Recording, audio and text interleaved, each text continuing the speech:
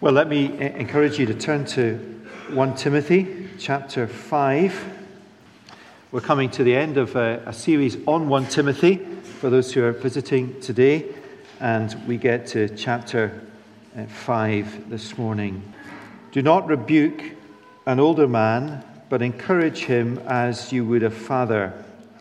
Younger men as brothers, older women as mothers, younger women as sisters, in all purity. Honor widows who are truly widows. But if a widow has children or grandchildren, let them first learn to show godliness to their own household and to make some return to their parents, for this is pleasing in the sight of God. She who is truly a widow left all alone has set her hope on God and continues in supplications and prayers night and day. But she who is self-indulgent is dead even while she lives. Command these things as well, so that they may be without reproach. But if anyone does not provide for his relatives, and especially for members of his household, he is denied the faith and is worse than an unbeliever. Let a widow be enrolled if she is not less than 60 years of age, having been the wife of one husband, and having a reputation for good works. If she has brought up children and shown hospitality, has washed the feet of the saints, has cared for the afflicted, and has devoted herself to every good work. But refuse to enroll younger widows, for when their passions draw them away from Christ, they desire to marry, and so incur condemnation for having abandoned their former faith. Besides that, they learn to be idlers, going about from house to house, and not only idlers, but also gossips and busybodies, saying what they should not. So I would have younger widows marry, bear children, manage their households, and give the adversary no occasion for slander, for some have already strayed after Satan. If any believing woman has relatives who are widows, let her care for them. Let the church not be burdened, so that it may care for those who are truly widows. Let the elders who rule well be considered worthy of double honor, especially those who labor in preaching and teaching. For the scripture says, "You shall not muzzle an ox when it treads out the grain," and the laborer deserves his wages. Do not admit a charge against an elder except on the evidence of 2 or 3 witnesses. As for those who persist in sin, rebuke them in the presence of all, so that the rest may stand in fear. In the presence of God and of Christ Jesus, and of the elect angels, I charge you to keep these rules without prejudicing, doing nothing from partiality. Do not be hasty in the laying on of hands, nor take part in the sins of others. Keep yourself pure. No longer drink only water, but use a little wine for the sake of your stomach and your frequent ailments. The sins of some men are conspicuous, going before them to judgment, but the sins of others appear later. So also good works are conspicuous, and even those that are not cannot remain hidden. Let all who are under a yoke as slaves regard their own masters as worthy of all honor, so that the name of God and the teaching may not be reviled. Those who have believing masters must not be disrespectful on the ground that they are brothers. Rather, they must serve all the better, since those who benefit by their good service are believers and beloved. Well, that's an unusual passage that we have to deal with this morning, so let's pray for God's help as we do so. Father, there are some passages of the Bible, when we come to them, that we're kind of full of beans and excitement as to what you're going to say to us. And this might not be one of them. And we pray that you would draw out from this passage stuff that is very helpful to us. I suspect stuff that is really significant as we reflect on what the principles underlying this are. Help us to concentrate, Lord. Help us to apply this well and carefully. And help us to do stuff if we're not doing it, and change stuff if we're doing it wrong. And we pray these things for Jesus' sake. Amen. Now, just as folks come back in, let me direct you to the notes on the service sheet. That'll help us. And also, just to say, if any of you are needing gluten-free communion bread, we couldn't get any today. One of the consequences of the snow. Just so that you know that the bread is not gluten-free, and that does affect one or two of you. So I apologize for that. And also, happy anniversary. Today is 1 year. No, tomorrow is 1 year since we took occupation of this building. And it doesn't seem like a year. So happy anniversary to us all. Now, with the notes and the Bible open, let's plunge into this passage. The title I've given to the sermon is Godly Living in the Household of God. There are two main lines of teaching that run through this letter. One is godliness. Probably the most common theme that Paul addresses in this letter is godliness, Christ-likeness, in the leadership of the church and right through the whole church. Godliness impacts everything, from the public teaching in the church to the day-to-day practical family life of the church. Paul makes a big deal in this letter of godliness. And alongside that, the other main line is teaching about the household of God. The church is the household of God, the family of God. In other words, a local church like Chalmers is a local expression of the family of God. It's good to have folks here from Edinburgh North. Your church is shut because the school is shut. Edinburgh North, they meet in a school, we meet in a church building. They are, like us, a local expression of the family of God, the household of God. And within a family, there are ties that mean we ought to care for one another, and that's important. Ought means you do it when you don't necessarily want to, but within a family there are ties which mean we want to care for one another. And within a church family there are ties. And strikingly, the ties that unite us in a church family, I think there's a strong argument biblically for the fact that these ties run deeper and are stronger than the ties that bind even the closest of families. Let me just underscore that. The ties, the love ties, if you like, that mean that we ought to care for one another. And I mean just the people you're sitting beside. It's not a hypothetical thing. The people you are sitting beside, you ought to care for them, and you should want to care for them with ties that are deeper and stronger than the ties that you have,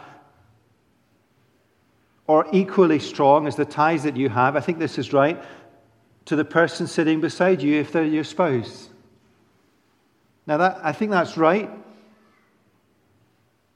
And immediately you kind of pause and think, well, this passage, how relevant is it to us? How strong are the ties within a church family? Are they so strong? I mean, we are children of God. We share a common inheritance. We look back to the cross as the place of our salvation. We have a fixed purpose in life. Jesus is our brother. God is our Father. God has chosen to live in us by His Spirit. We are His temple. We are His household. Paul makes a great deal of godliness. Paul makes a great deal of the fact that we are the household of God. Two together, a great deal of godliness, a great deal of the fact that we are a family, and you have godly living in the family, godly living in the household of God. Now, 1 Timothy, I think in all the letters we have studied, or Bible books we have studied as a church in my time, and that's nearly just over 9 years, I think 1 Timothy has had the greatest and strongest effect on us. I think we think that it's had an effect on us because of the complex teaching on men and women in it. But it's not that at all.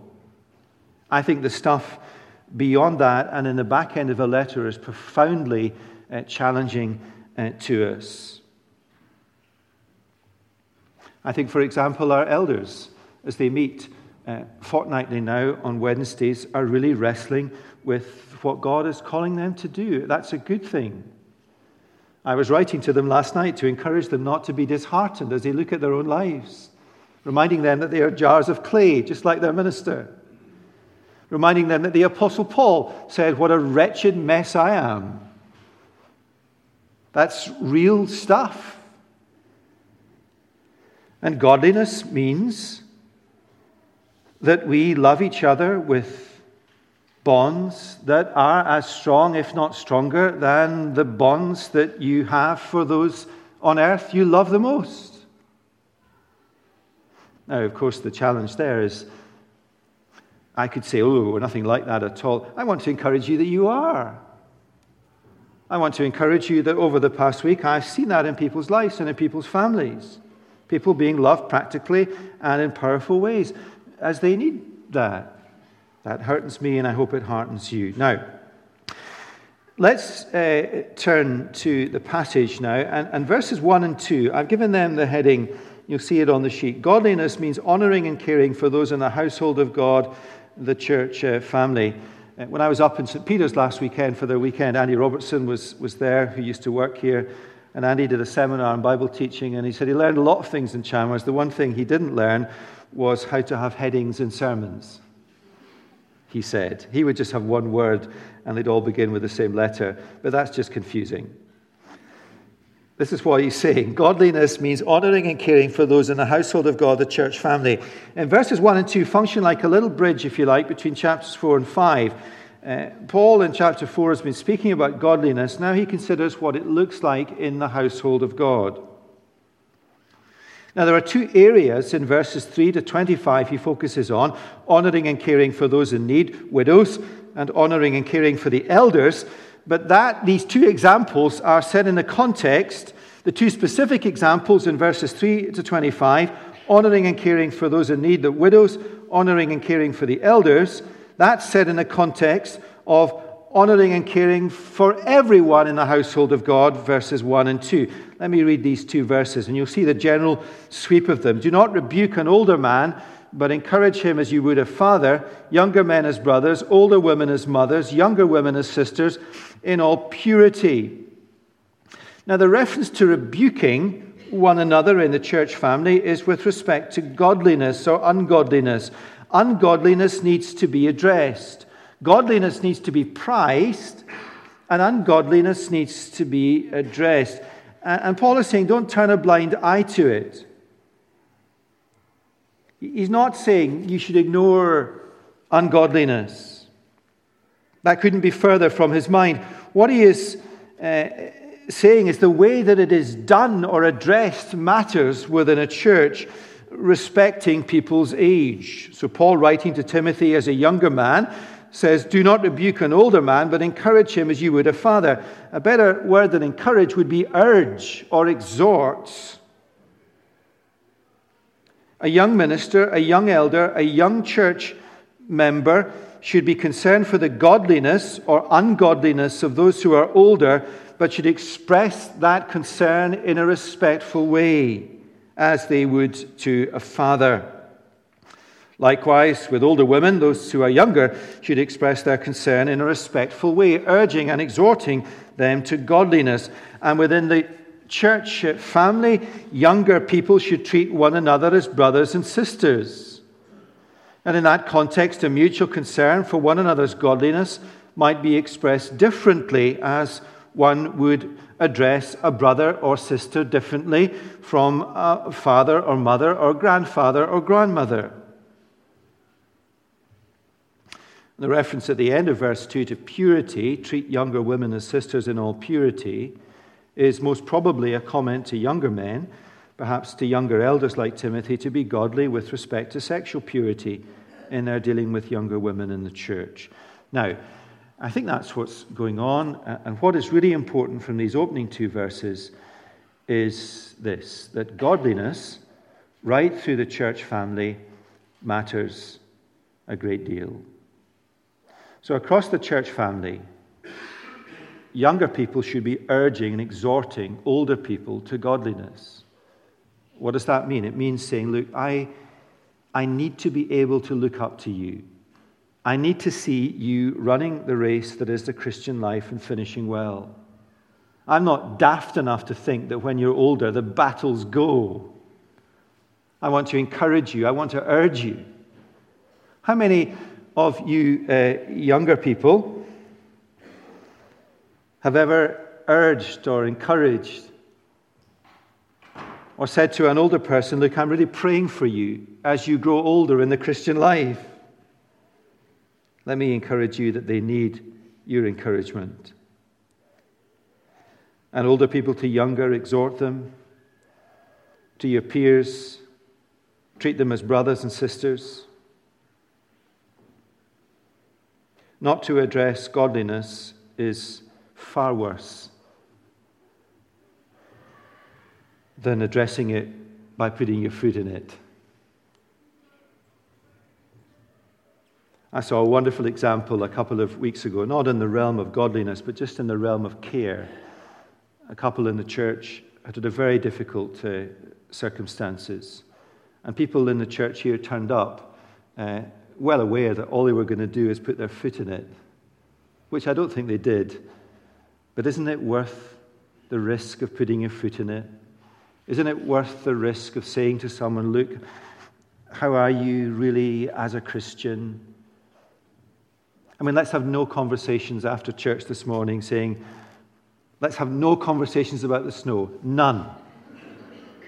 It'll be a mercy for us all. Why don't we have a conversation about godliness? About are we growing as Christians? Not in an introspective way, what's your battle this week been? Probably far too dark to admit. But just an awareness and a general consciousness of the fact that we are here this morning to rub shoulders with one another and not to say, it's been a cold snap, or how are you? Fine. No, you're not. It's to encourage each other, It is unloving and uncaring to someone who is a brother in Jesus or a sister in Jesus to overlook something that needs addressing. Now, two examples specifically. Godliness means honoring and caring for those in need, verses 3 to 16. Honoring and caring for those in need. Now, Paul's focus here is on a particular group in the church who are in need, widows. So verse 3, honor widows who are truly widows. The word honor means to show respect and to reflect that in practical care. Honor widows who are truly widows. That's a surprising phrase, isn't it? Honor widows. Love and care for widows. That's what you'd expect Paul to say, but he doesn't say that. He says honor widows who are truly widows. It's not honor widows, it's honor widows who are truly widows. What does he mean by that? He means by that, from the rest of the teaching in this section and chapter 4, and indeed the whole letter, he means honor widows who are godly widows. I mean, there's a sting in the text that you don't expect that, do you? Honor widows who are godly widows. And godliness means honoring and caring for those in need, in this case widows, but the godliness of the widows matters. It's a striking statement. One might even say provocative. Surely the church is to care for everyone without discrimination, and we'll come back to that in a moment. Now, verses 4 to 8 and 16 make the point that the first place to care is the widow's own family.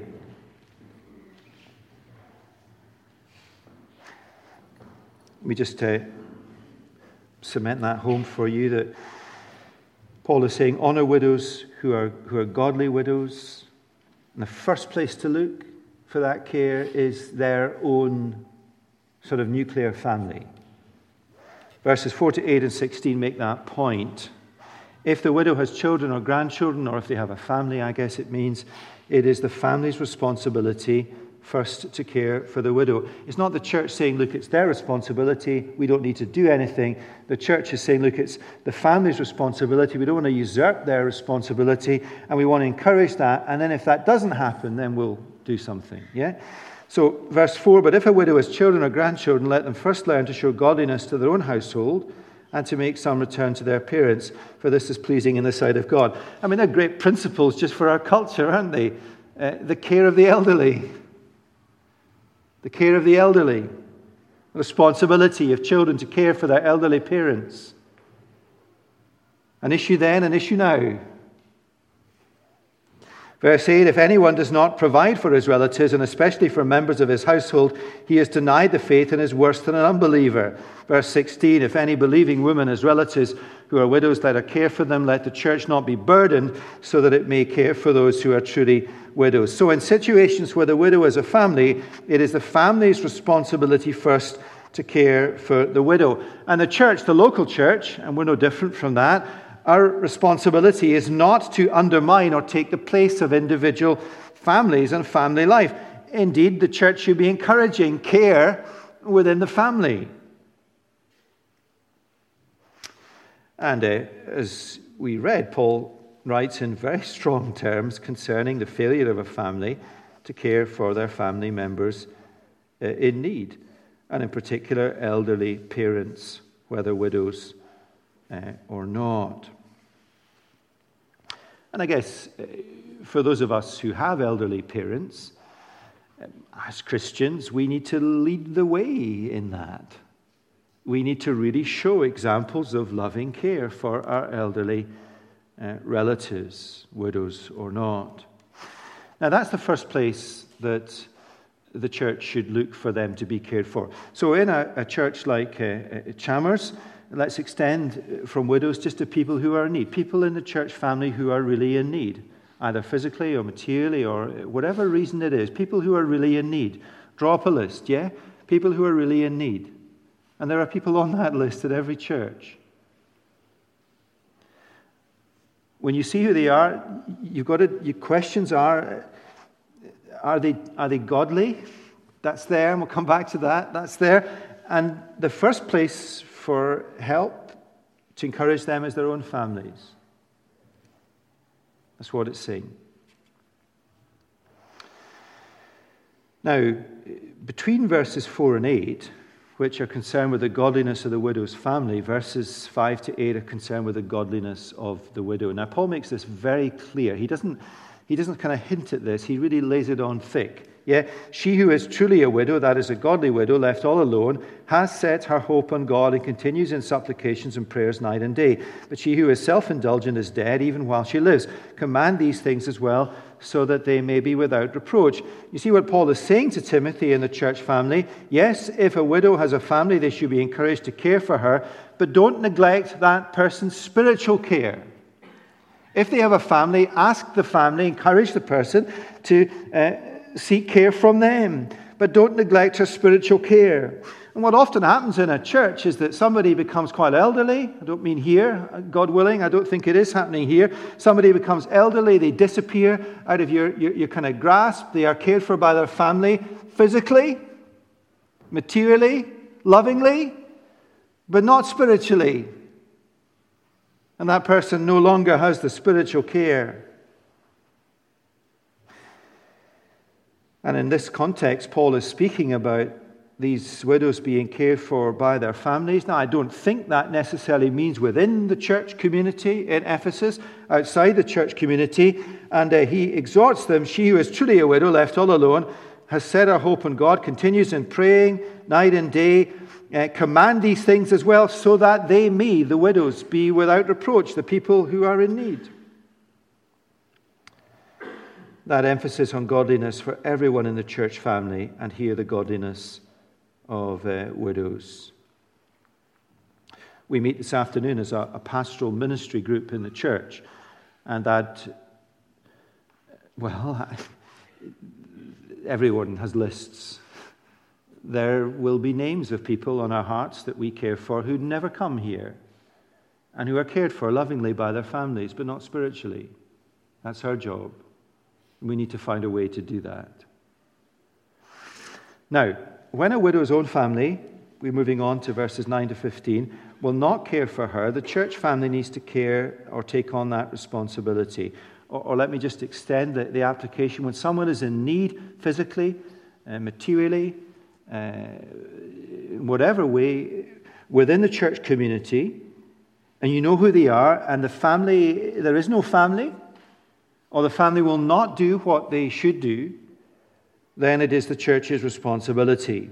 That's verses 9 to 15. What does Paul mean at the beginning of verse 9? Let a widow be enrolled. Probably a list of widows the church is responsible to care for. If you draw up a list, nothing wrong with that.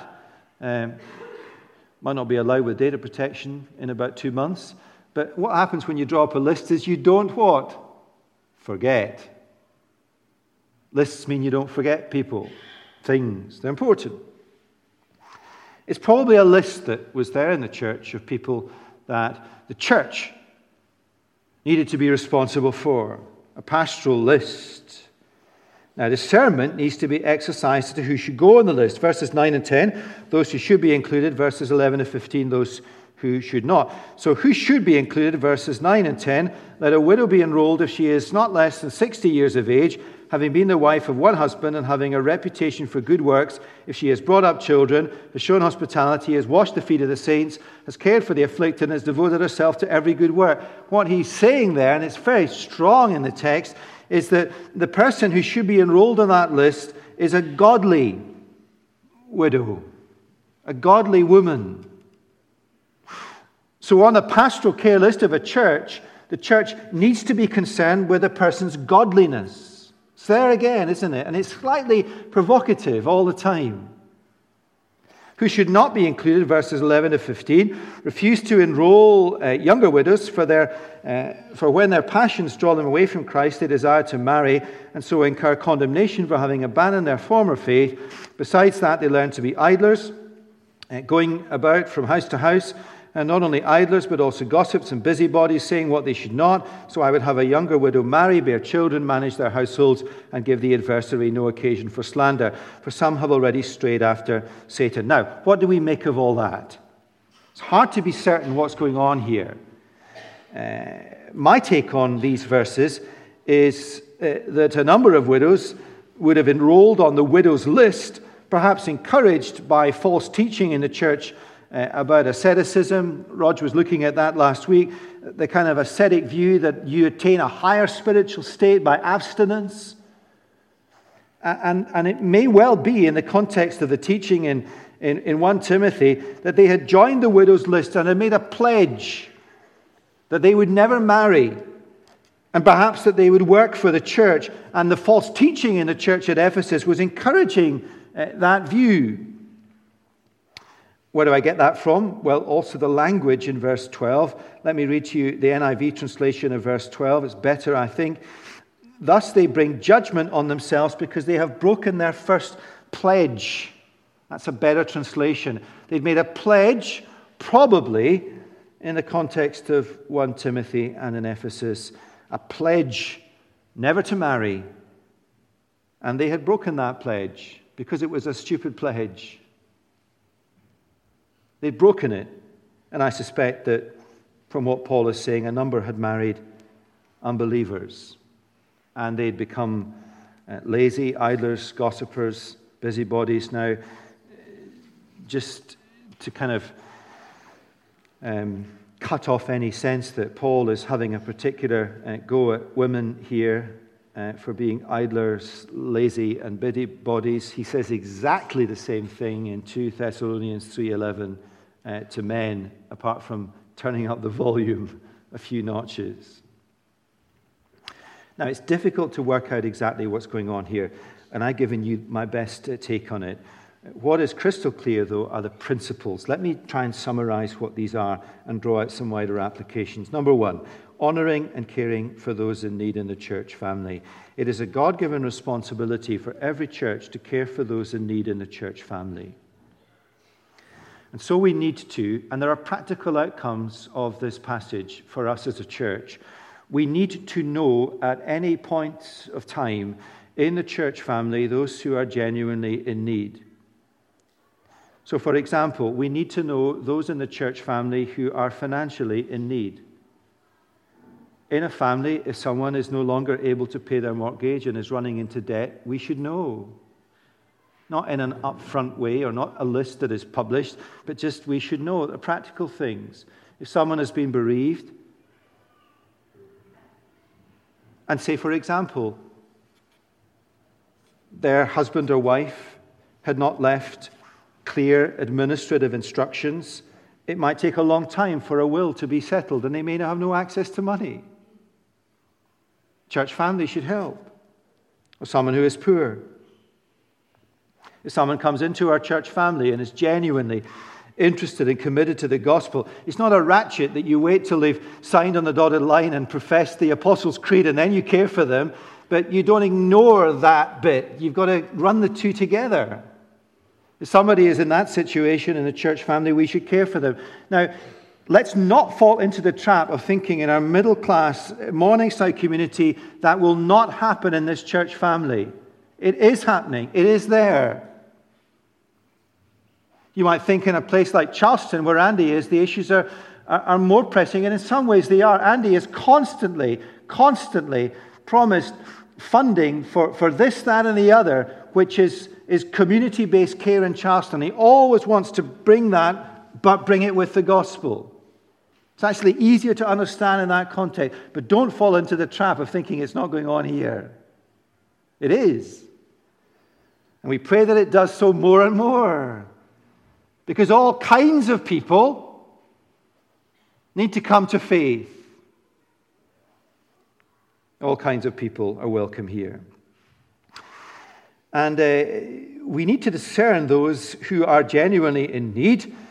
And you don't ever discern those who are genuinely in need if the church family is at a superficial, non-family level.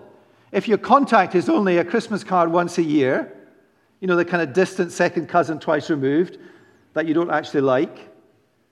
Yet, if that's the level of contact, you're just not going to know.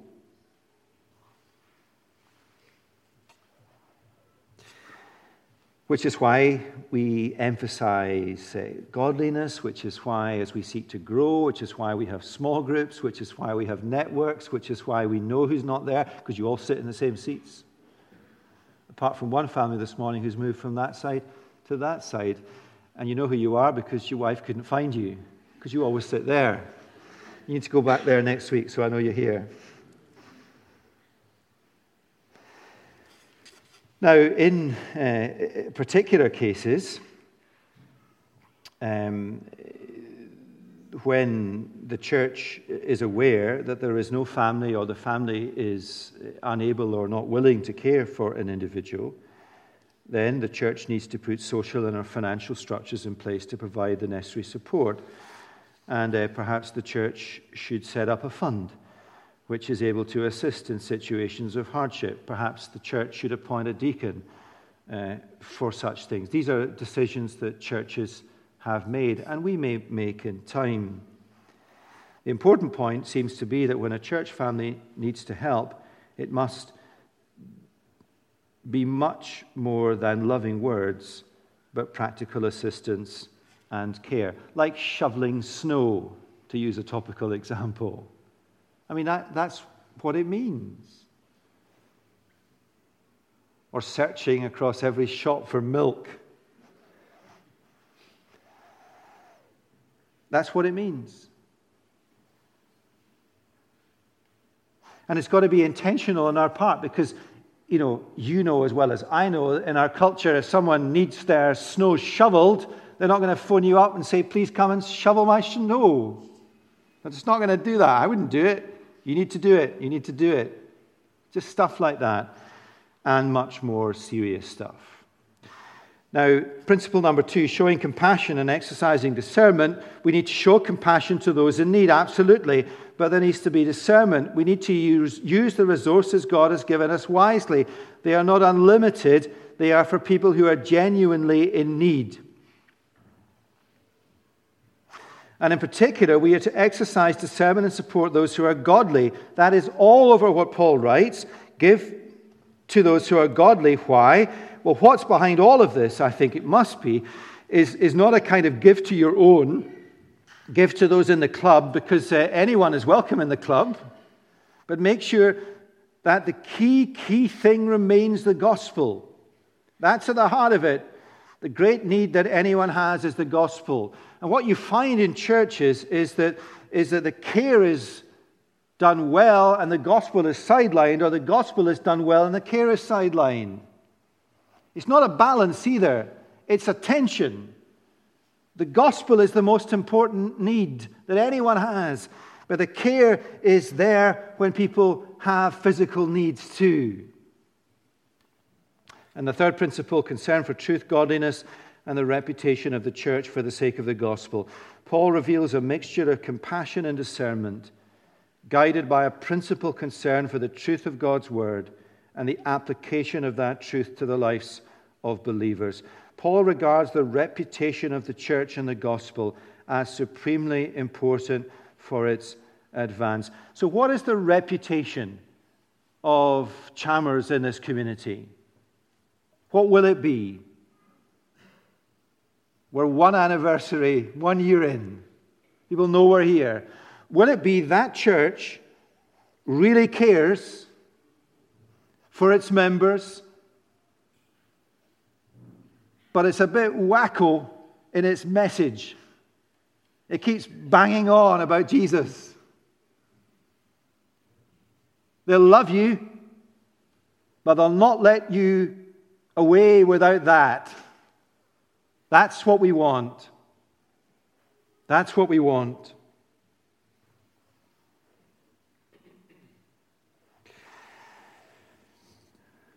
Now, let's turn away from that to the second issue.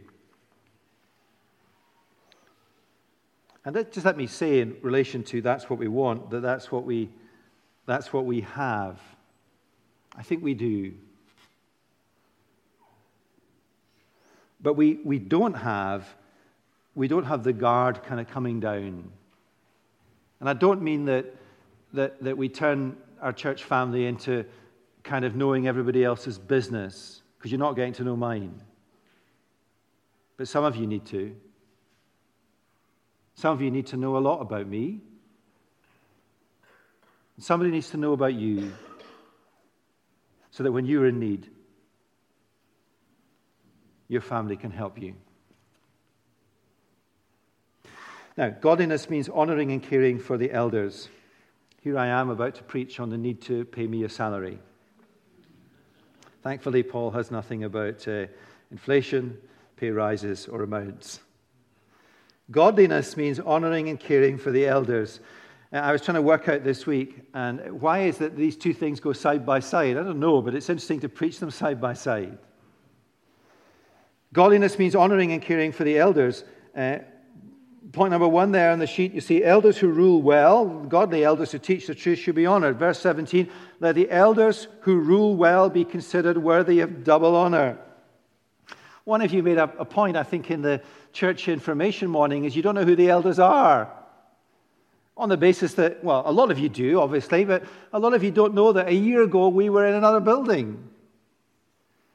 You can't make a discerning call as to whether the elders rule well and are considered of honor if you don't know who they are.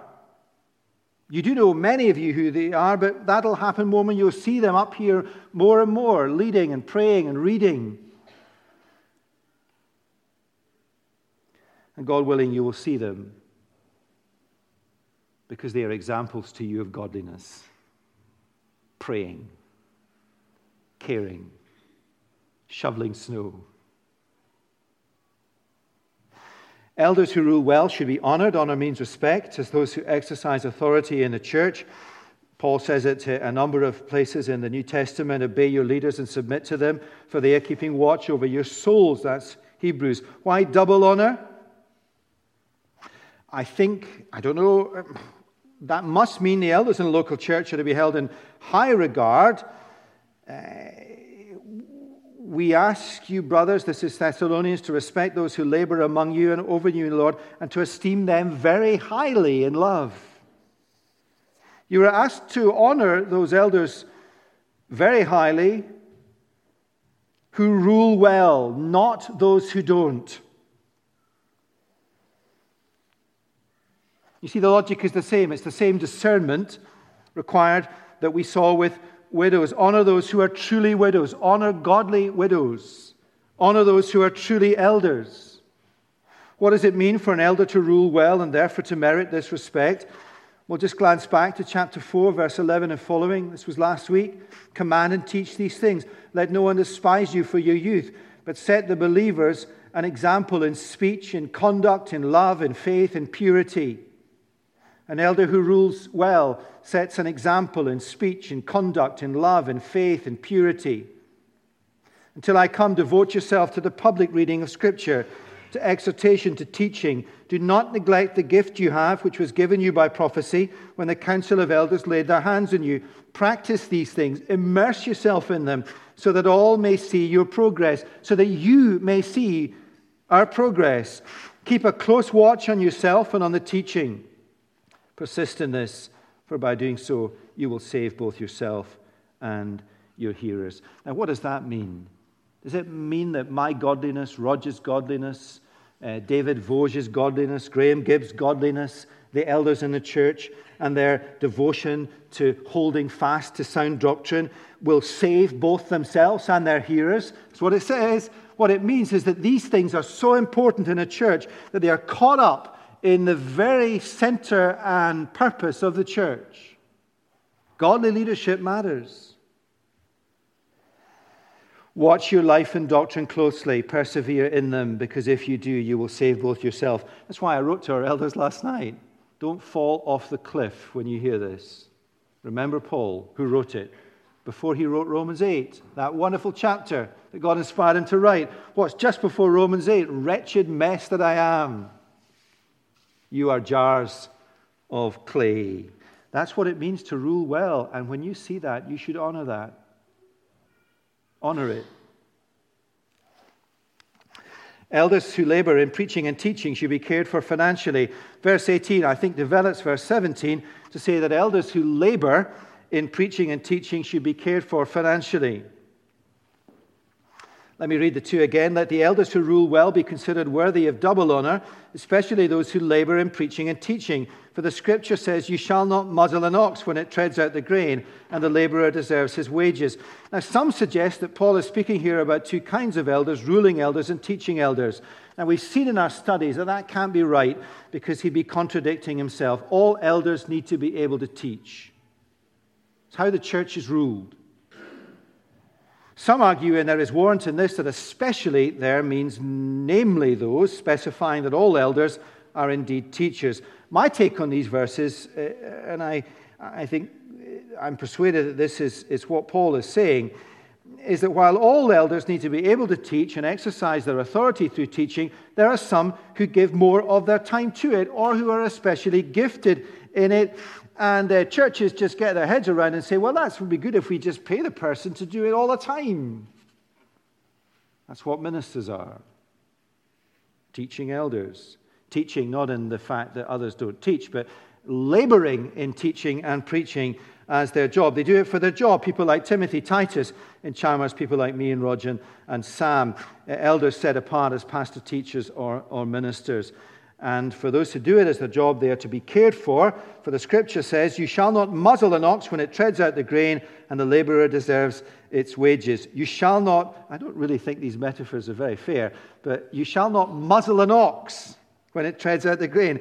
You need to feed the ox. That's what it means, I think. Don't stick something over its mouth so it can't feed when it's going round and round and round in circles. You've got to feed the minister or the elder who devotes themselves to teaching. Or don't restrain it. That could be what it means. Don't muzzle it and don't restrain them by not enabling them to do what God has gifted them to do. And then, of course, the laborer deserves his wages is more obvious. Now, the description of the elder set apart as pastor, teacher, or minister is hardly flattering, but spot on. They labor in preaching and teaching. It is hard work. They are like an ox which treads out the grain, and an ox which treads out the grain goes round and round in circles all of its life, not hopefully in their sermons, but in the relentlessness of the task. Week in, week out, another sermon. Sunday comes around like clockwork, tick-tock, and the laborer deserves his wages. Now, if you think that those of us who are devoted to preaching in this church go round and round in circles, and it sounds like a big hard graph from up here, then you need to stop paying us our wages and get somebody else. But you see that it's very real and visceral what Paul is writing. And then sobering, verses 19 to 21. Charges of ungodliness against an elder should be handled carefully and very seriously. Do not admit a charge against an elder except on the evidence of 2 or 3 witnesses. And for those who persist in sin, rebuke them in the presence of God, presence of all, so that the rest may stand in fear. In the presence of God and of Christ Jesus and of the elect angels, I charge you to keep these rules without prejudicing, doing nothing from partiality. Do not admit a charge against an elder except on the evidence of 2 or 3 witnesses. Why the caution? Because of how serious it is. If you admit a charge against an elder, if you admit a charge against me as an elder on ungodliness, and you need to do so if it's there and real, Paul is not saying don't do it.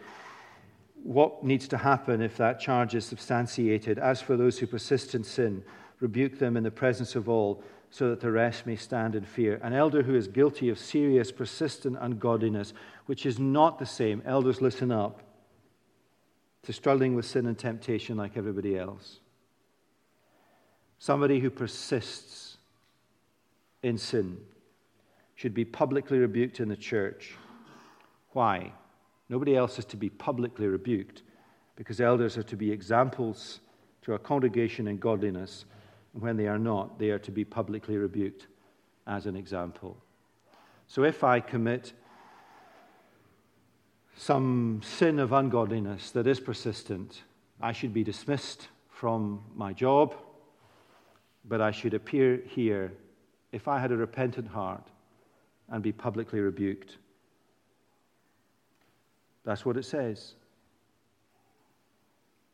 And you know, God's word works in practical ways that inspires those of us in leadership to say to each other, what can I pray for you? Are you struggling? Are you battling in life? It's not a threat, this. It's just real. Happens all the time in Christian leadership. Don't look over a persistent sin in the life of a fellow leader, whoever they are. And then, of course, don't be too hasty in appointing elders. I mean, you're not going to be queuing up now, are you? Which is why I think when you go back to early in the letter, he who desires a noble task should be an elder. Some of you will be sitting there shaking in your boots like we all are as elders. And yet there's an overwhelming sense, as I wrote to our elders last night, in my own heart of a desire to do what I do.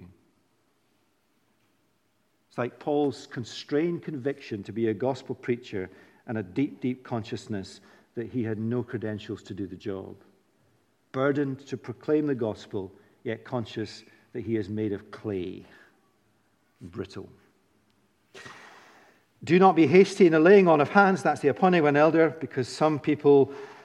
the truest thing I was ever told in my training for ministry, which was up and down the training, one of the truest things I was ever told is an old minister kind of comes in a sagely way, and he says, the people who are all over you at the beginning, young man, will drift away, and the people who are quietly there in the background will flourish. It's true. It's true. Time proves discipleship. We cannot miss out, verse 23, do not be hasty to laying on of hands, not take part in the sins of others, keep yourself pure, open brackets, no longer drink only water, but use a little wine for the sake of your stomach and your infrequent... What's that all about? Is it because Timothy had tummy trouble because of the stress of the job, as many ministers and elders do? Well, they do. Quite possibly. Or is Paul just gently guarding against asceticism? He's just putting it in. Being pure does not mean abstinence. Let me just underscore that. And that's probably what it means. We don't need to get into debates as to whether Timothy was to apply the wine externally or internally. That's a load of nonsense. just asceticism probably going on. He just nicks it in and saying, look, so probably a dig against the false teachers there. So there we are, godly living in the household of God. Two main lines of teaching that run through the letter are godliness and the household of God. Now, how do we come to the Lord's table today? Normally when we come to the Lord's table, we speak about the fact that Jesus Christ, when he died, imputed his righteousness to us. So his righteousness is ours to have because he bore the unrighteousness of our sin when he died. Yep, that's what we celebrate at communion. This is my body. This you do in remembrance of me. My righteousness is imputed to you. What I want us to do this morning when we come to the Lord's table is not just focus on imputed righteousness, the conferring of status, but the imparting of his righteousness. So when Jesus died, his righteousness comes into your life, your heart, by the Holy Spirit.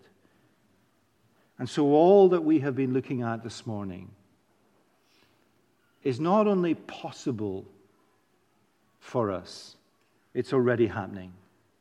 And it is happening in this church. But we need to let our guards down more.